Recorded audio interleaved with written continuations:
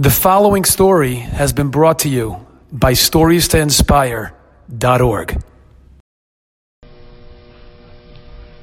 A wonderful gentleman in our community, a Rabbi Aaron Lankry, who was rabbi in Miami. Today he's a rabbi in Manhattan and New York City. So Rabbi Aaron Lankry's wife was expecting a child, and the doctor told her that they have to abort the baby. After they've done extensive testing, they found that there's problems with the baby, with the fetus, and the only answer was abortion. But Rabbi Aaron Lankry told the doctor, "We don't hold of these concepts, nor of the tests. We don't do that. There's no such thing. And we're going to have the baby. And it's going to be a wonderful baby." But more as time went on, you could understand from a parent's point of view how nervous Rabbi Lankry and his wife was of what's going to be with this baby, with this fetus, with this child. Well, Rabbi Aaron Lankry called up his mother, Mrs. Lankry, a true tzaddiket.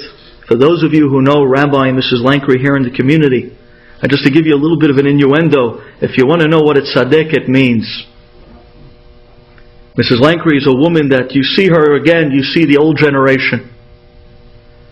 In 2004, when we had the big blackout in July, I don't know if you remember that.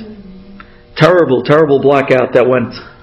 Upstate New York was hit very hard as well.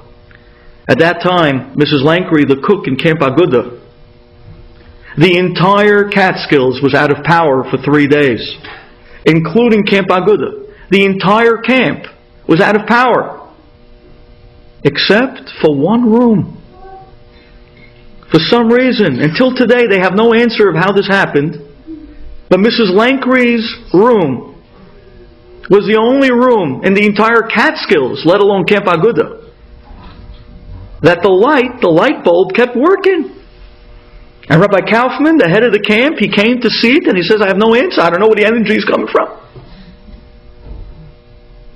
And the people who own the camp, they says it's an open nest. And she sat by this light every night and read the entire Tehillim. The light in her room never went out. She's the type of person that Shamayim says, "For you, Mrs. Lankry, we'll leave the light on for you." He called up his mother, Mrs. Lankry. He said, "Ma, I just heard from the doctor that he's pushing us to abort the baby. After the tests, he says that there's something wrong with the baby. He wants us to abort the baby. And I told the doctor, there's no way, we don't do that. Please, Ma, please, can you light a few candles? Could you pray for me?" "Absolutely, my son." She went, she lit a few candles. Every Monday and Thursday she lit candles for Rabbi Meir Baal HaNes. And she said the entire Tehillim, and she prayed, and she cried. A month later, she calls up her son Aaron, and she says, "So, are the doctors still saying to abort the baby?" He says, "Yes, now more than ever. They just took another test, and they said, there's no question. There's something wrong with the baby. Have an abortion." Mrs. Lankry starts laughing. She says, "Listen to me, my son. Last night, I lit a candle for Rabbi Meir like I've been doing for the last month. And I was saying Tehillim, and I fell asleep crying. And I had a dream." By the way, every Moroccan story has a dream to it.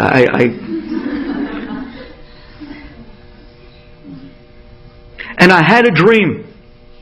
And there, this magnificent Gadol Tzaddik, that his face shined like the sun, he walked up to me. And he said to me in Arabic, BT, I'll spare you the Arabic. You probably won't understand. It's a totally different dialect of Arabic. He said, "Why are you crying?" And she says, "I said to him, whoever he was, I said, my son, Aaron, they're telling him to abort, to kill the baby, God forbid. Please, give me a blessing." So the tzaddik told her, "You have nothing to worry about. I am telling you, because you lit candles for me, I am telling you that the baby's going to be fine. You call up your son tomorrow, and you tell him, B'zchut Rabbi Meir Baal HaNes, the baby is going to be delivered fine, both mother and child. Everything's going to be okay. You have nothing to worry about." So she says, Aaron, I'm calling you now. And I'm telling you, I saw Rabbi Meir last night. And he told me there's nothing to worry about. You have nothing to worry about. Well, he was reassured, but at the same time, obviously, in the back of his mind, he was nervous. 2 months later, one evening, Mrs. Lankery gets a call, and it's her son, Aaron Lankery, and he's ecstatic. Ma! The baby was just born! And she's fine. And my wife is fine. And the Leda and the delivery was great, and it was easy. She says, 1 second, but that's impossible. Your wife was only in the 7th month. She wasn't due for another month and a half or so. And Aaron said, that's precisely the point. The baby was just born. The baby was born in the 7th month on the yard site of Rabbi Meir Baal HaNes.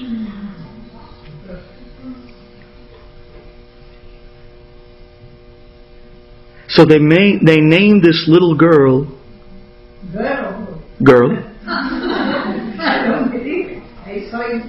They named this little girl, instead of Meir, they named her Meira.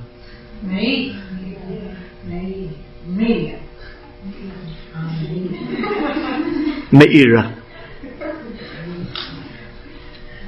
Meira. You think you heard the whole story? When Rabbi Meir does something, he does it till the end. Last week, exactly a week from today, exactly a week ago today, Mrs. Lankery was driving home, and she was listening to an Israeli radio station, and a rabbi on the radio station was telling people that the yard site of Rabbi Meir is coming in 1 week from today. Make sure to give tzedakah. Make sure to light a candle. Make sure to pray. And say to Hashem, like the Gemara says, answer me, Hashem, in the merit of Rabbi Meir. Elahad Rabbi Meir Aneni. So Mrs. Lankery said, Elahad Rabbi Meir Aneni. And just then her cell phone rings. She picks up the phone. And it's her son Aaron. And he can't catch his breath. And he's panicking. He says, Ma, you know my daughter Meira? Minutes ago she was crossing the street. She just got hit by a car. And she went flying 20 feet in the air. But Baruch Hashem, I don't know how this is possible, but there isn't a scratch on her.